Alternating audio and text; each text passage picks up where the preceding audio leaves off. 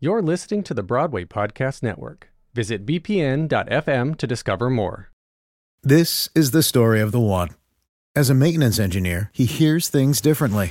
To the untrained ear, everything on his shop floor might sound fine, but he can hear gears grinding or a belt slipping. So he steps in to fix the problem at hand before it gets out of hand. And he knows Grainger's got the right product he needs to get the job done, which is music to his ears. Call, click Grainger.com, or just stop by. Grainger, for the ones who get it done. I'm Victoria Cash. Thanks for calling the Lucky Land Hotline. If you feel like you do the same thing every day, press 1. If you're ready to have some serious fun for the chance to redeem some serious prizes, press 2. We heard you loud and clear. So go to LuckyLandSlots.com right now and play over 100 social casino-style games for free.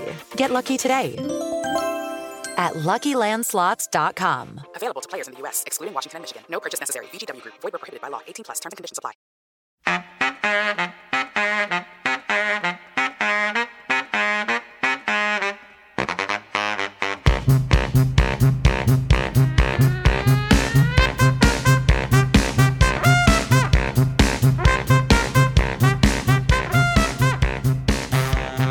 Welcome to The Fabulous Invalid, Broadway's podcast where we present essential conversations with a curated roster of the best, most important, and innovative theater makers working today, from actors to writers, directors, designers, and everyone in between.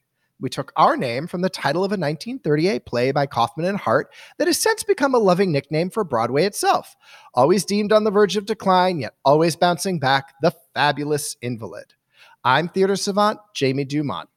And I'm Rob Russo, writer and theater critic with StageLeft.nyc and Stage Left, the podcast. Hi, Rob. Happy spring. Happy spring. Spring has sprung in New York. I don't know where you're listening, but it's certainly springy here. Well, this week's episode is a long time in coming. When we launched The Fabulous Invalid back in 2018, we had a mission to talk to everyone who worked in the theater, not just actors. And we've set about doing just that. We've spoken to almost everyone, but there was a gap, and we finally fill that today.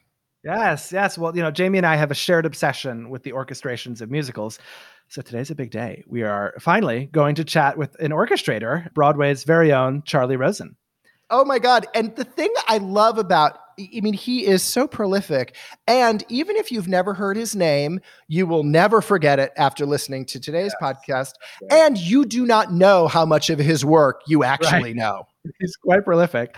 But before we get to Charlie, I do have to do a take two. This was a segment that we used to do in the past where we would correct a mistake. And this one's really just about an omission.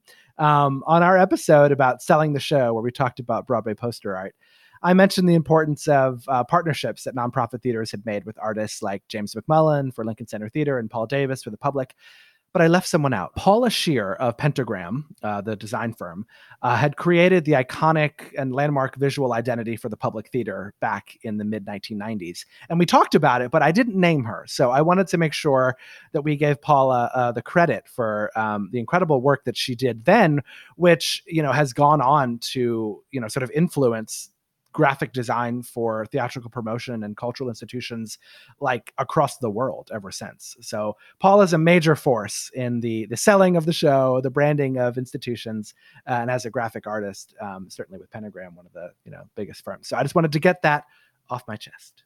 Do you feel better? I do. I really do. Good. I'm glad. Well, and the Noise Funk, that poster is every time we're at the Public and we see that poster, we both remark how great it is. And there's a whole gallery of her work, and that whole brand identity, on display at the Public. So when we're all back, make sure you stop when you're at the Public next to take it all in. All right. Well, if we're doing take twos, I suppose I have one too. I wasn't going to do this. I was going to let it slide, but people have noticed, and I think it's important that I fess up to. There have been a couple of instances on past shows where I have said on the West End and not in the West End. And what's funny is I know better. Right? Not only did we have this conversation with Tracy Bennett, who is a very well-known actress who works in the West End, we had this conversation. And yet I made the mistake once. You and I clocked it. And I was like, oh God, all right. We didn't fix it, it's just on us. And then the next show that we recorded, I even wrote down in the West End, right? Because I wanted to get it right. Because again, words matter. And when I said it, I even said on the West End. Like I emphasized it because I wanted the world, the few people who are paying attention, as they should, to know that I knew the difference. And I said it wrong again. And so I apologize for that. Great. Well, we've both, sort of done our confessional. I guess we're both raised Catholic. So that was our confession portion of this episode. So let's get on to the interview. This week's guest, as we said, Charlie Rosen, made his Broadway debut at the tender age of 18 back in 2008 when he served in the pit of Jason Robert Brown's musical 13. Since then, he's put 8 more Broadway shows and at least 5 off-Broadway shows under his belt as a musician, conductor, composer, music director, music supervisor, and orchestrator. He does it all. Charlie's most recent Broadway gig before the shutdown was as a co-orchestrator of Moulin Rouge the musical, for which he's picked up his first ever Tony Award nomination, the first of many, I suspect, to come in his long career ahead. Beyond Broadway, Charlie is a prolific force on the music scene in New York as an instrumentalist, producer, and all-around music man. As we'll talk to him about, I'm sure, he plays 70 instruments. He's led 2 big bands and, produces commercial soundtracks. He music directs concerts. He really does it all. And I just have to say, he also orchestrated A Strange Loop, which you and I are both obsessed with. Yes. The man is brilliant. You're going to love him. Here he is.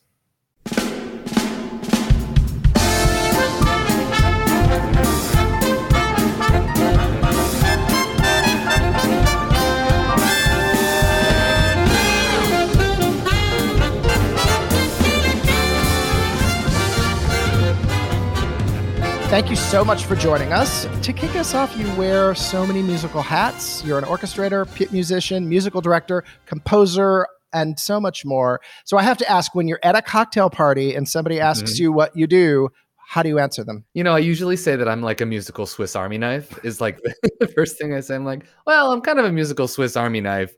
I'm a musician, I play, but also I do all things like creatively music, which, like you, and then I sort of rattle off the things you just rattle off. And like, usually people recognize a couple of those things depending on what area of work they're in, so that's that answer.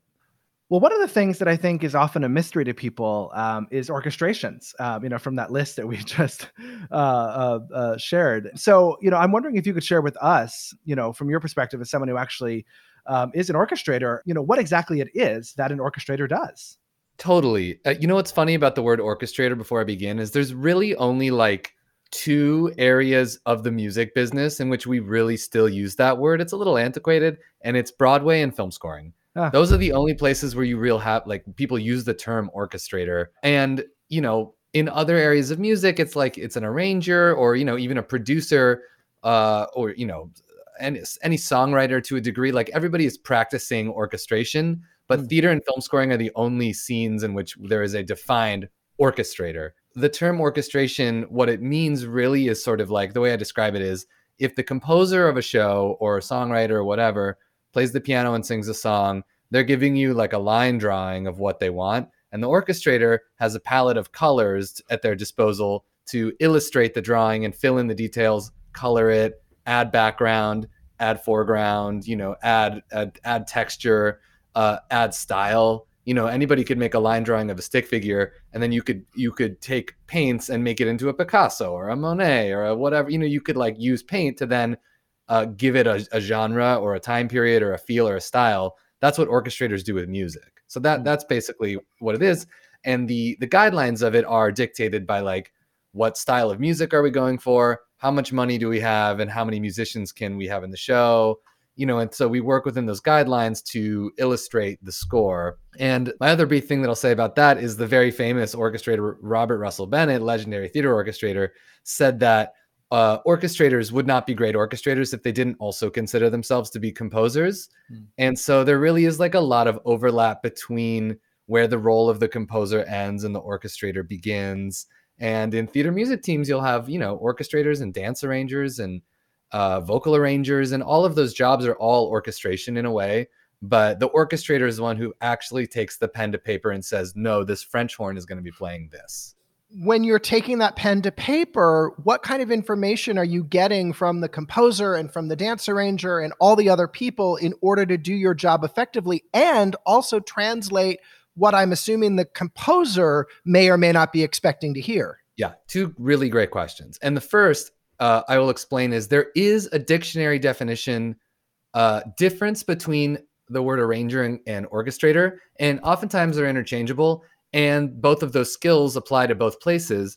But again, in Broadway, we separate them. In its purest sense, arranging is changing the form and the overall shape of music. So like adding sections, adding the melody, changing the chord changes, time signature, key signature, verse, adding a chorus, adding a dance break, adding an interlude, adding a, big picture structural changes are arranging. And then orchestration is once you have the timeline, what happens within the orchestra moment to moment, right? And so if you work from the top down, all those big picture structural things need to be in place first in a Broadway show before the orchestrator can get their hands on it. So because the workflow is so linear in a Broadway show, which is why you have orchestration. So the composer writes it, the arranger, if it's not arranged by the composer, because some composers, in a sense, arrange as they go, and they say, I know I want the song to go like this. Here's my dance break. I wrote a dance break. I wrote an interlude. I wrote a reprise. I wrote a whatever. Some composers do all that, and some composers also orchestrate. Some composers write the song, and then the dance arranger takes their song, and the director says, we need a dance break here. And the dance arranger says, cool, I'm going to listen to that melody, and I'm going to do a variation on it and basically compose a new section of music. Then it gets to the orchestrator to like flesh out, take their palette, and fill in the incredibly detailed line drawing that the arrangers have provided. So that's the workflow for sure. That's like 100% the workflow. And then the how and the where the ideas come from of it is basically this. As somebody who is an orchestrator, arranger, producer, whatever you want to call it, top line artist, whatever. What we do is we hear a piece of music and we envision the unrealized potential in that piece of music, right? And that's based on years and years of listening and absorbing other music, so that when you hear a certain melody, you go, that evokes the following things in my grab bag of musical knowledge: this genre, these horn lines, this chord changes. And so it's about listening to someone play the piano and sing and hearing like, okay, I hear the potential of what you're going for, and I'm going to take it and run with it.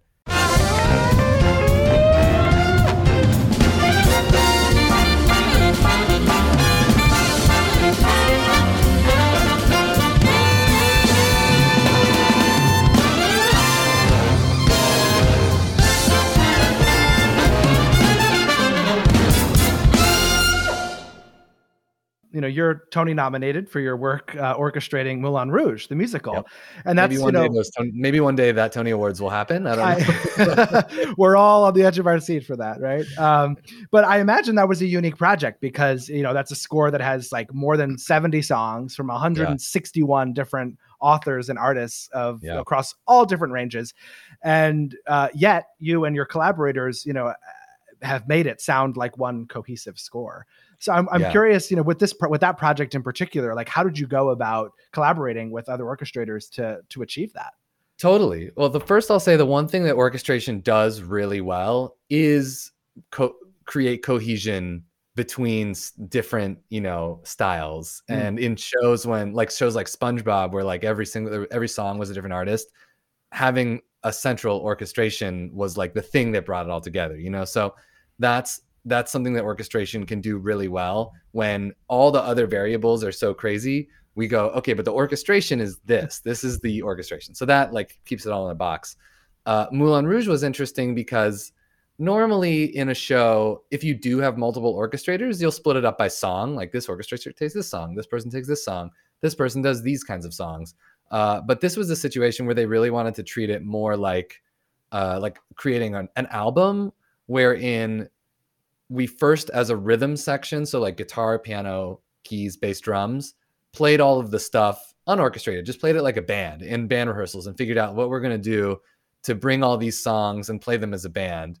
And then we had one of our orchestrators is like a track producer and like electronic producer, put in all of his sauce, you know what I mean, with electronic drums and synths and all this stuff to give it that flavor. And then we had myself adding the horns and another person adding the strings. So these things happen in layers like they would on an album, which I think created a much more like produced sound, you know, which is definitely what that show needs. And it needs to sound like gigantic and produced and huge. And so I think, again, by the process of saying like, we're going to figure this out as a unit rhythm section, and we know that the thing that will make it cohesive are the addition of these horn strings and produced elements. And that'll just be like the pot of the sound. We'll put everything in it. And like when it comes out, it's going to sound like one show because everybody was working together aesthetically as a unit, I guess is my answer. So with a score like that, though, where you're taking songs that are already out there in the world, right, where they already exist, or let's say if you're doing, you know, a revival and you have the opportunity to revisit an existing score, do you have a preference, or do you, you know, or is one harder than the other? You know, a new piece of music that no one's ever heard before versus one that, you know, you might have a relationship to and audiences might have a relationship to. Yeah, and you know what's interesting about that question is that is actually an arranging question. You know what I mean? Like, there's obviously no Tony Award category for best arrangements. Yeah.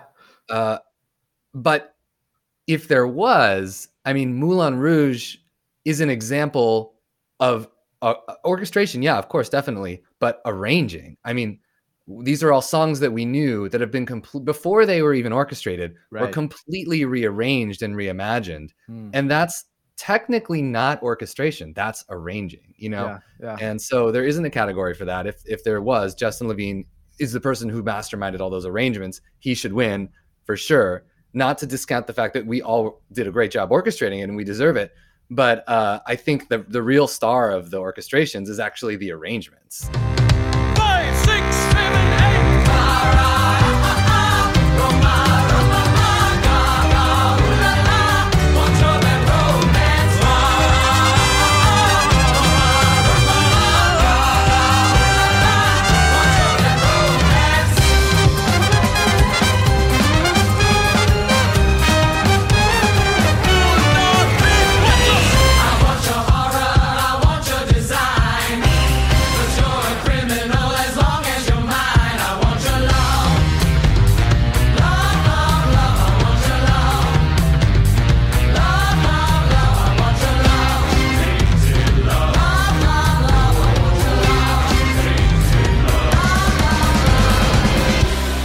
As far as answering your question, whether it's more difficult to orchestrate an arrangement versus an original, it's hard to answer that because it really does come down to arrangement. You know, if the arrangement is a clear idea, then orchestrating it is easy. And in an original piece of music, the arrangement is a clear idea because the composer wrote it, and there it is.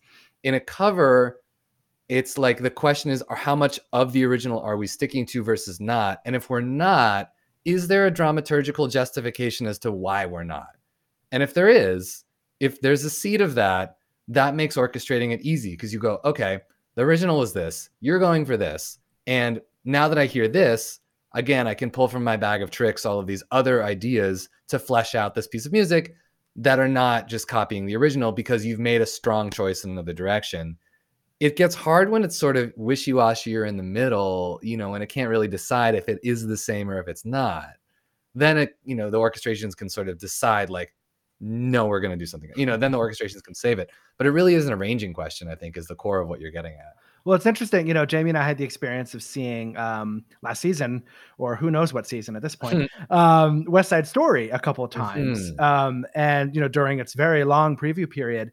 And we would compare notes, you know, after each viewing, you know, to see what Jonathan Tunick had done differently over the course of those previews. And most notably, you know, the song Somewhere was radically different every time we saw it. I didn't get to see it. And it was so interesting how, you know, your point about the dramaturgical purpose, right? About how the vision of this, you know, new version of the show would inform how that song would be orchestrated, literally. Right. And probably arranged too, now that I'm learning the distinction between the two. Well, I've just mentioned Jonathan Tunick. I'm wondering, you know, you said so much of orchestrating is knowing, you know, what's come before and studying those albums, those cast albums, and being familiar with the scores. We're curious, who are your orchestrator idols, or just idols in the music arranger, space? I personally, my favorite arrangers are sort of the like mid-century arrangers of large ensemble music and jazz and big band era stuff. So like Quincy Jones and like Nelson Riddle is a big one for me. And then like Sammy Nestico and Esquivel, and then why am I can't believe I'm blanking right now. Henry Mancini, of course. I can't believe I blanked on Henry Mancini. Mancini, a big one. Lalo Schifrin.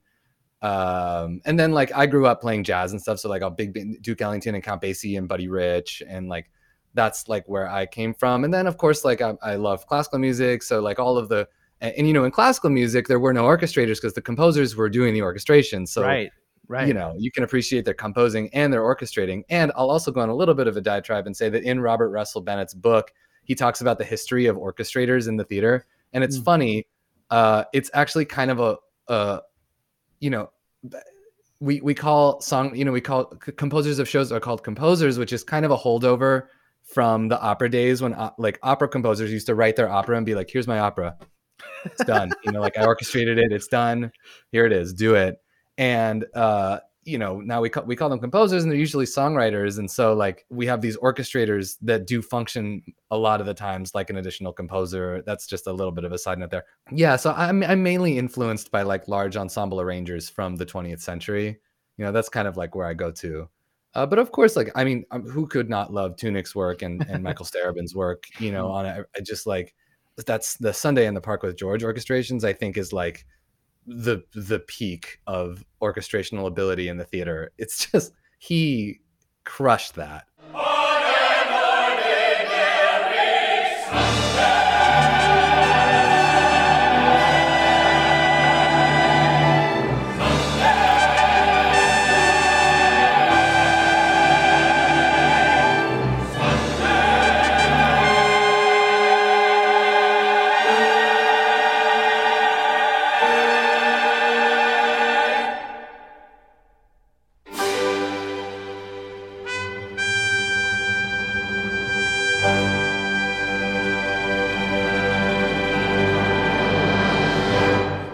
I'm listing non-theater people because I feel so in the theater scene that I want to be cool and not geek out about my peers, but also like, Jesus Christ, like Michael Starobin's so fucking talented, like, if ever there was a safe space to geek out about Jonathan Tunick, this is that exactly place. By the age of 30, you had 9 Broadway shows under your belt. Just for perspective, Patti LuPone has 11.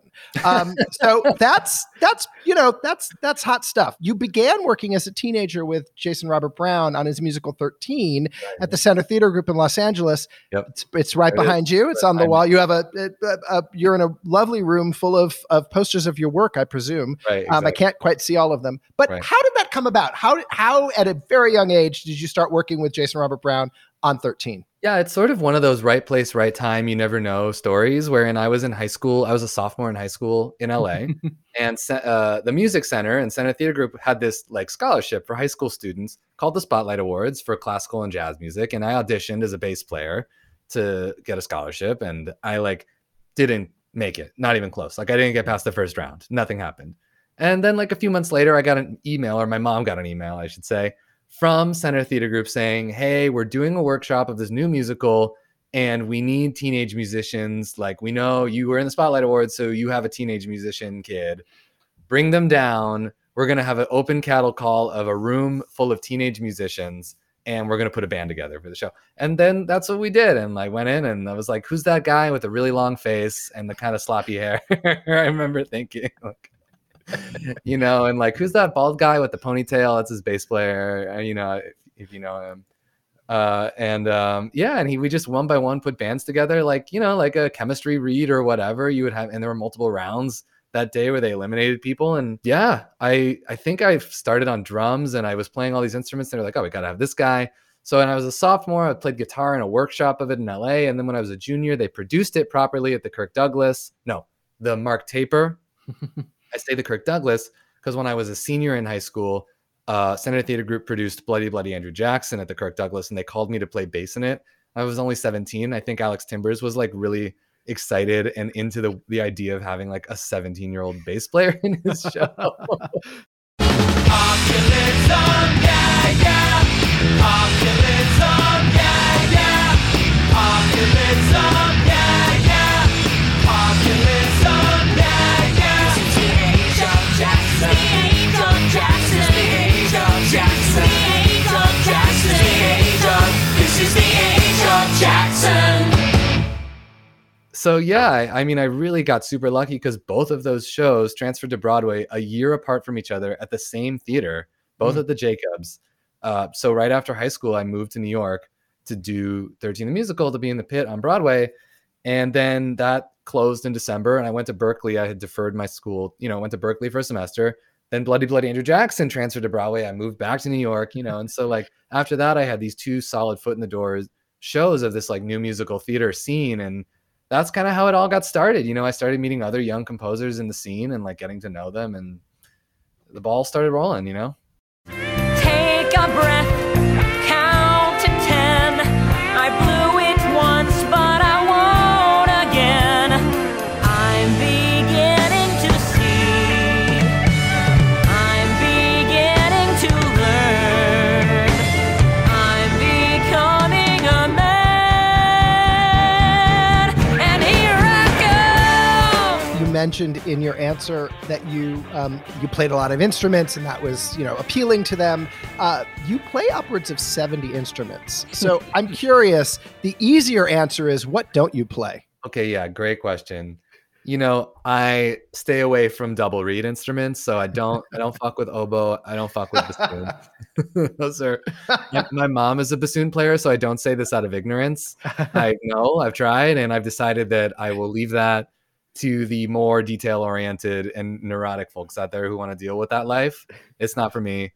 And there's like, of course, plenty of like instruments in other cultures that I like don't play and would love to play one day, and would love to travel the world and learn about all the instruments and take lessons.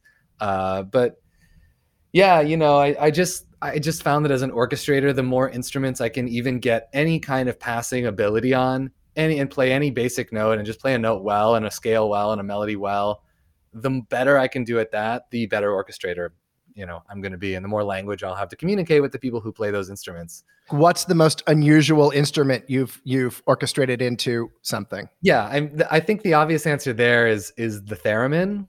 Okay. So, what's the theremin for those that don't know? So the theremin is one of the earliest electronic musical instruments.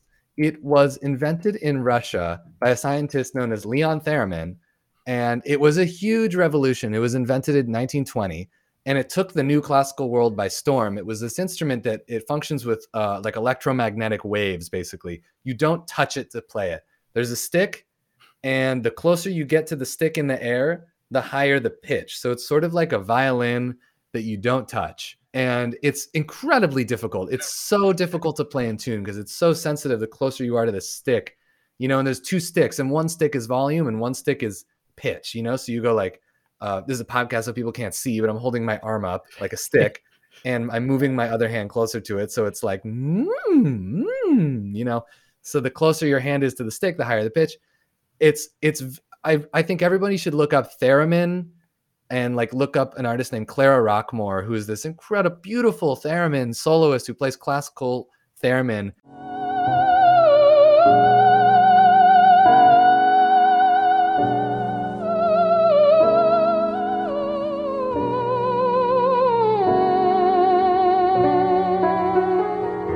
It was kind of co-opted in the 50s and 60s by like by sci-fi movies, and actually as early as the 40s with The Day the Earth Stood Still, the Bernard Herrmann score. If you hear it, you'll go, oh, that's that sci-fi instrument. It's like very popular in sci-fi, like film scores. And so when I orchestrated Be More Chill, Joe Iconis wanted to merge like the worlds of sort of like rock, pop rock, and like funk and fun and super fun stuff with this sort of like B sci-fi movie sound because of the element of the supercomputer character in the show. And so we decided that it was really important that we have a theremin in the show representing the character of the supercomputer.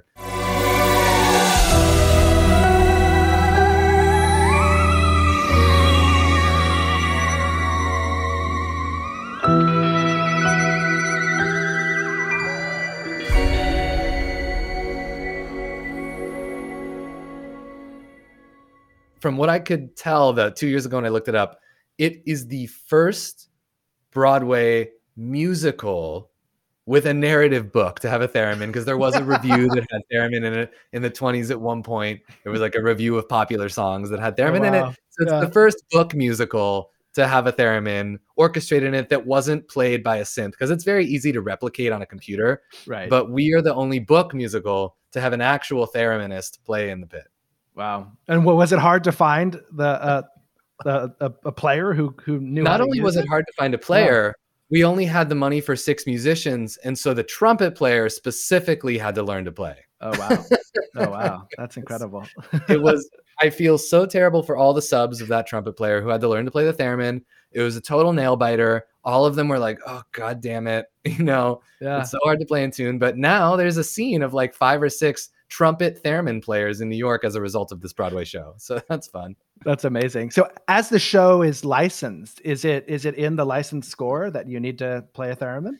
Okay, what's funny is the original orchestration from like 3 or 4 years ago, from when it was out of town, is the licensed version right now, because that was the version that got the show popular. Yeah. And that version had the theremin in it. It's the same trumpet player. And they didn't really, it all happened so fast that I didn't even have a moment to be like, wait a minute, that's a bad idea. Who's going to play that? What high schooler is going to play that? And so it stayed in. Like, it just happened so fast. And I get emails like a couple times a year that are like from a high school theater director that are like, Mr. Rosen, is there anything we can do to not have a theremin? I'm like, yes, it's fine. You can replicate it on a synth with these settings. That's amazing. Well, and very generous of you to be available to those, looking for that help and that permission. Oh yeah, totally. I'm so glad we went down that road. Thank you. Yes, that was great. Yeah. Well, I'm wondering, so sort of going back into your childhood, you mentioned, your mother is a musician. I believe your father is also a musician. So I'm curious, when did you, sort of start getting interested in music, or maybe it was just always, around? Yeah, it was definitely always around. But my dad likes to talk about a point of pride that he felt like they never pushed me into anything. They always just sort of were like, oh, you're interested in this, we'll cultivate this. My parents figured out that I had perfect pitch when I was 3, like wildly enough. I started to be able to tell white keys and black keys apart on the keyboard. They were like, oh, that's probably perfect pitch. And so they started me piano lessons, like basically at age 3 or 4. And I really took to I really loved playing the piano when I was younger. And eventually I got a little older and started hating practicing. But, they were like, no, you got to stick with it. You do like it. You just don't like when we tell you to do things. And they were right. Because they were both musicians who played a number of different instruments themselves, they were able to be like, hey, why don't you take some flute lessons, as in elementary school, and you should take some cello lessons in elementary school. And then when I was in middle school and wanted to get into playing in bands with my friends and wanted to be a rock star, like you do, they were like, oh, great. Okay, we'll buy you a drum set. I luckily had parents who were very supportive of like, oh, you want to play the bass? We'll buy you a cheap bass. Like, okay, we'll get you a bass. And they had guitars because they played guitars already. So I just was lucky to grow up in an environment where there was tons of instruments around me already. My mom's a woodwind doubler, so we had flutes and saxes and clarinet and all around. My dad has a pipe organ in our house in LA, and he plays piano and accordion and banjo and guitar and stuff. So, luckily I was already self-interested in it, and I was in an environment where they knew how to guide the path, Yeah. So I just have to ask about a pipe organ in your parents' house. Where does one put a pipe organ? Okay, so my parents built in my house in Chatsworth. They built a separate building in the backyard of this house that is essentially like the pipe organ's house. It's maybe like a, I think 800 square foot big room, and in the back of the room, there's a false wall. And behind that, there's like hundreds and hundreds of pipes. And then the pipe organ sits in the center of the room. And my dad plays the pipe organ, and they'll screen silent movies, and he'll play the pipe organ along with it and stuff. So that's where I was going with this, because I did read that your father would accompany silent movies, and I wasn't quite sure, like, did he do it at the Egyptian? Was there a film series that, but now I know you do it in your home. Yeah, in our own home, he would play. And he would play he was a member of the Los Angeles Theater Organ Society. So they'd go and play at the Orpheum. There's an organ there. And, I was just going to say, I know that I knew. Yeah. Yeah. Right. You know it. Yeah. And so, he was not a church organist. He was a theater organist specifically. And so, I had that. And that room also was like a great, jam space or my bands and my ska punk band, and stuff. Wow. Okay, final organ question. Did Yeah. he ever play the organ at the Castro Theater in San Francisco? Not that I know of. Okay. But I can't say with 100% uncertainty that at some point in the 70s He didn't, he right? did, I Well, don't they're know. rare. They're not. It's not rare. it's not a common thing. So I just thought that It's a okay. small scene. It's a small scene and everyone knows each other in it. And so I would be surprised if he wasn't there at some point. As you've already described, this opportunity with Center Theater Group, came up, and you got this incredible chance to work on 2 new musicals that ended up in New York. So I'm wondering, as a teenager, or as even earlier in your 20s, how did you imagine seeing yourself working as a professional musician or in this space? If like Broadway wasn't always like the goal, but it sort of kind of happened. Yeah, and it did kind of happen. Yeah. I growing up in LA. My parents were theater fans. We were always fans of the theater, and we watched classic movie musicals, and it was around, but it wasn't like so much a part of my life that I was like, that's something I want to do. Right. But I grew up like loving jazz and playing big band in high school and being like, okay, well, I'm going to be a jazz musician. That's cool. And so I ended up going to college. I guess it wasn't really until, what happened? This is what happened. I did 13 the musical, and Jason Robert Brown is like a big supporter of Frenchwood's Festival of the Performing Arts, the summer camp, if you know of it. And he was like, you got to go to this camp. You're going to this camp. And like, it's in the Catskills. And my family were like, where? Like, we don't, what? Okay, sure, I guess. But I went, and that was the first time I was really exposed to like people who were very much a part of the New York scene locally, like theater community, and seeing a true like peer group of people who are like, this is what we love. We did theater in high school, but it just isn't as much a part of the culture as it was when I finally got to the East Coast. And that summer as a, 16-year-old, I sight read like 12 shows back to back. They just crank out musicals. And that was my first exposure to being like, wow, this is just such beautiful orchestration and music. And their program is so big. So they always have full orchestras in their pits. And I played West Side Story there, and they had a full orchestra, and it was like thrilling. It was thrilling. I was like, holy shit, this is incredible. This is like life altering. And I think that was the moment when I was like, oh, I want to do this. Like, I want to create this music. This is so overwhelming. And then I remember going into the city, and we saw Spring Awakening, the original Broadway production. I saw the band on stage, and I'm like, oh, that's a thing we can do. Like, we can do this. Like, oh, wow. And so I think those two things combined were like, oh, I can have a career in this. And the other thing that really drew me to it was sight reading those 16 shows back to back. They were all different genres. And I've always felt like such a musical chameleon. Like, I love so many different styles of music that it was like, oh, this is a scene of music where I can really flex all these different influences, and not be like, and really be myself, because I just am such a criminal mimic sometimes musically. And that's like so necessary in this art form. So it's really a perfect home for me. Wow. So that's sort of 2 different episodes of Jason Robert Brown being, someone who, picked you, exposed you, pushed you in many different ways. And then obviously, you 2 would go on to work together on Honeymoon in Vegas and, Prince of Broadway. Broadway, yeah. Is that a continuing, sort of relationship that? We're always sort of like, tangentially in touch. Yeah, I would say like we're existing, in parallel, and planes that sometimes intersect in like fun ways. Like there was a time when he sat in with my big band, and we played some songs of his that I arranged, and we're always, and I played with him at Subculture, just sort of like always around, and like every once in a while we just sort of like touch base and that kind of thing. Yeah.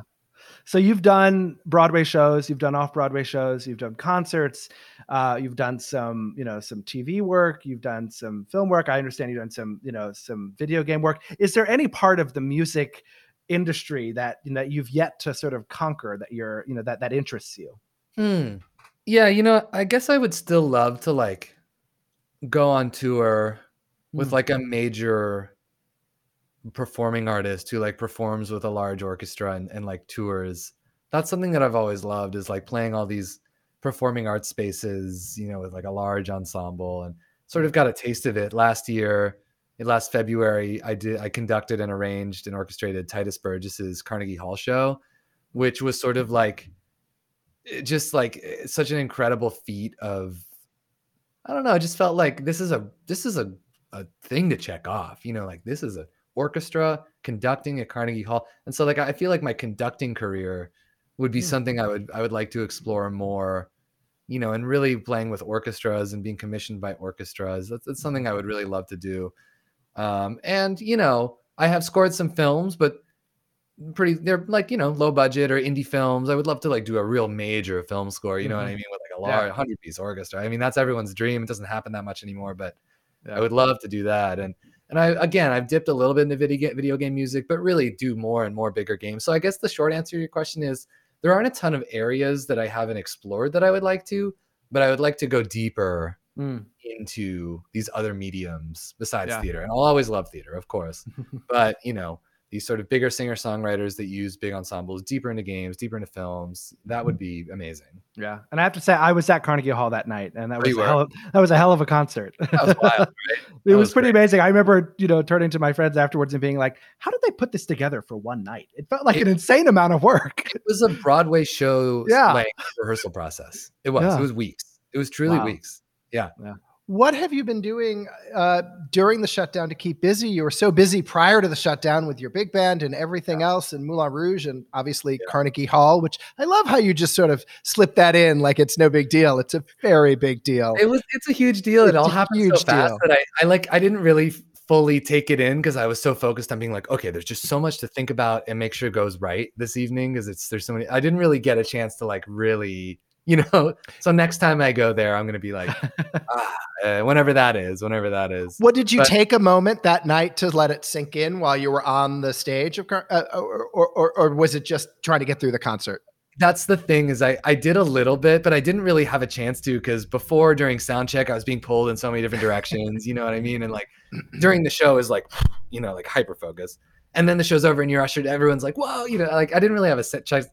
I would have liked a chance for myself to just be like, wow, I didn't totally get to do that. So I'll have to do that next time in Carnegie. You'll have to go back. Yeah. So as a somebody, it sounds like is going 24/7. What have you been doing with the last year to keep yourself busy? Yeah, it's, you know, I'd say the main thing that I've been able to do, which is really lucky for me, is I sort of went into quarantine already having a lot of the skills that were going to end up being highly necessary for musicians to stay afloat, you know, because I produce a lot of music from home, because part of being a Broadway orchestrator means you also have to be able to produce tracks and make sounds and produce music from home and produce demos and make mock-ups, which are like, you know, how to make orchestral sounds using your computer. These are all skills that I had, sending files around, mixing, like these are all skills that I had already, luckily. So when it came time for the pandemic and every theater company was like, whoa, we need to do a virtual event. Oh my God, it's, you know, Broadway does this, Broadway does this, Broadway loves this person. It's this person's birthday. We're doing, singers from home. Everyone's from home. It was like, I was able to help them create those tracks. And so I did like probably 6 or 7 of those events, making backing tracks, communicating with singers, telling them not to record in their bathroom if possible, you know, things like that. So lots of track production and stuff for virtual events. I also scored a film this summer that Billy Crystal started and directed that was supposed to be done way before the lockdown, but then we ended up doing it like musician by musician in a studio, and that was okay. Oh, wow. And then most of it was recorded remotely from home. I also have I have 2 big bands. I have the Broadway big band, which is what I talked about. And then I have a video game big band called the 8-Bit Big Band, we had finished a 3rd album basically, but had 3 songs left to record. So those were recorded remotely. What else? I'm scoring a podcast for Audible. You know, lots of sort of like track producing from home, scoring, arranging, remote sessions, sending files around. I keep saying that it all sort of feels like one long Logic session. For those who don't, Logic is the software that we use to produce music. And so it's like, basically the day feels the same every day, where you like boot up your computer, stare at it for 10 hours and then watch a movie and go to bed, which is getting old. But I have been lucky to stay busy, definitely lucky to stay busy. And that, you know, the sort of streaming and album and YouTube ad revenue from the 8-Bit Big Band has luckily gotten to a point where it can almost pay my rent. So I was never super worried about losing my apartment. But you know, I've been busy. I've been fairly busy. But I'm excited for live performance again, to really break up this monotony again. Yeah, right. Oh my gosh. Oh, yes. Well, one thing that's I think going to be very clear is, when we are, finally able to have live performance again and all get back together in a room, the world has changed. Yeah. Not only because of the pandemic, but also, the industry confronting a very long overdue reckoning with racial injustice and a lot of other inequities. So I'm curious from the music side of things, what changes would you like to see, both now and when theater returns? Yeah, totally. That's a great question. I think we're finally having an interesting reckoning now where like we're no longer just saying theater, you need to make sure only the front facing part of your, production it has equity in it, only the part that the audiences will see. Like we need to make sure that people are making decisions behind the scenes from a number of different backgrounds and opinions and roles. And, that needs to ideally go all the way up to the people who own the theaters. That might be a long shot for the time being, since there's so much gatekeeping and there's very few of them. But luckily what we are seeing is people really become conscious of creative teams and having a number of different viewpoints and opinions and upbringings and cultures in the room, as opposed to just in the cast, or just in the pit also being like behind casting. Like they're not as racially and gender diverse as casting, because casting is so front facing. Pits, there's a large push to get pits to be better, and that started happening before all this and is now really happening in faster and faster. So I would like to see the hiring practices of pits change for sure. And the problem with that is, again, much like theater owners, there's still like a couple of gatekeepers, primarily in the world of who hires Broadway pits, and that can change, and for sure. And then creative teams and music teams and departments changing as well. And I have personal experience with this so far. I'm working with Mark Shaman on Some Like It Hot, which is coming to Broadway in 2022. And I'm the orchestrator. And at one point, they made a decision to be like, in spite of all that's happened, we just really feel like we want to bring some people in, from diverse cultures and backgrounds to these creative teams to just have a bigger opinion in the room. And one thing they asked me was like, is there anything we can do on the music department, to bring in some more racial equality to the thing? And I was like, well, I have a really great friend who's an incredible orchestrator, a great Black musician friend of mine named Brian Carter. So I'm like, we should bring him in and we can orchestrate it together. So now we're both orchestrating that together. It's going to be really great. It's fun. He's like incredible. And what's cool about that is it really is like, I think people are finally being like, let's fix the pipeline issue of the scene in general, where it's like, people are unwilling to take risks on people that they don't know, which is tough, because then it creates this insular thing where like, people who are in the jazz scene feel like, well, that's Broadway, and like, I don't even know how to get into that. It's such a handshake backdoor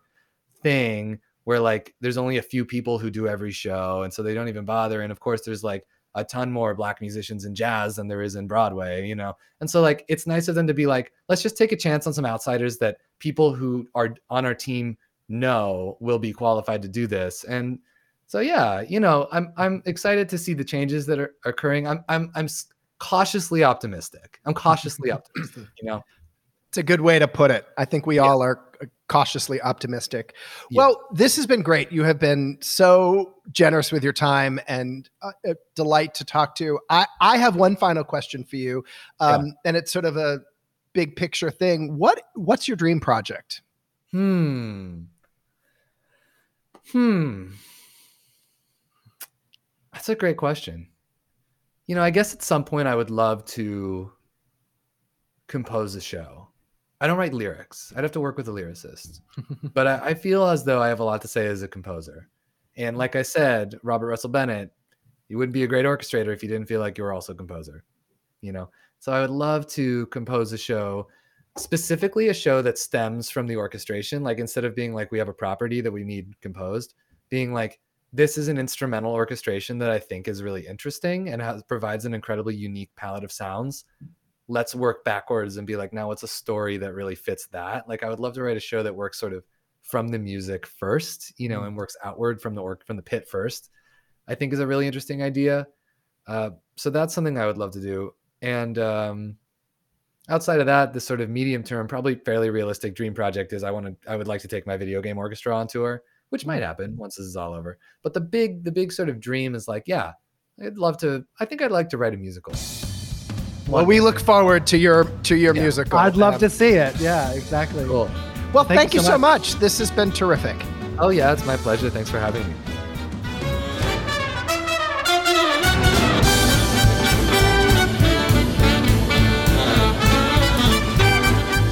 Rob here. That's our show. Thanks for listening. As we settle into the Biden-Harris administration, now is a good time to visit Social Goods, an online store that offers a curated slate of statement-making merchandise that gives back to nonprofits tackling today's most pressing issues. Listeners of The Fabulous Invalid can go to social-goods.com and use the code FAB15, that's F-A-B 15, at checkout to receive 15% off your first purchase. The Fabulous Invalid is a production of O&M Etc. and The Fabulous Invalid LLC, and a proud member of the Broadway Podcast Network. Our theme music is by Lucky Chops. Today's episode was edited and engineered by Aaron Kaufman. You can find us online at thefabulousinvalid.com and on social media at Fabulous Invalid, and on iTunes, Spotify, and wherever you find your podcasts.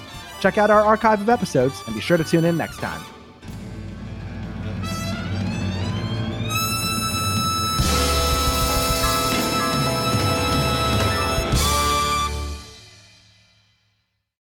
Hey, it's Leslie Odom Jr. here on the Broadway Podcast Network to tell you about the Rise Theater Directory, a program of Maestro Music. Rise is a national online resource designed to connect and empower backstage and administrative and creative theater professionals from underrepresented backgrounds. If you work or aspire to work in the theater community, this can help you find your next project. And if you hire theater professionals, search the Rise Theater Directory to find your next team. Create your profile now and get more information by visiting risetheater.org. That's theater with an RERISETHEATRE.org, because only together we rise. Judy was boring. Hello. Then Judy discovered ChumbaCasino.com. It's my little escape. Now Judy's the life of the party. Oh, baby, mama's bringing home the bacon. Whoa, take it easy, Judy. The Chumba life is for everybody. So go to ChumbaCasino.com and play over 100 casino-style games. Join today and play for free for your chance to redeem some serious prizes. ChumbaCasino.com. No purchase necessary. Void where prohibited by law. 18+ terms and conditions apply. See website for details.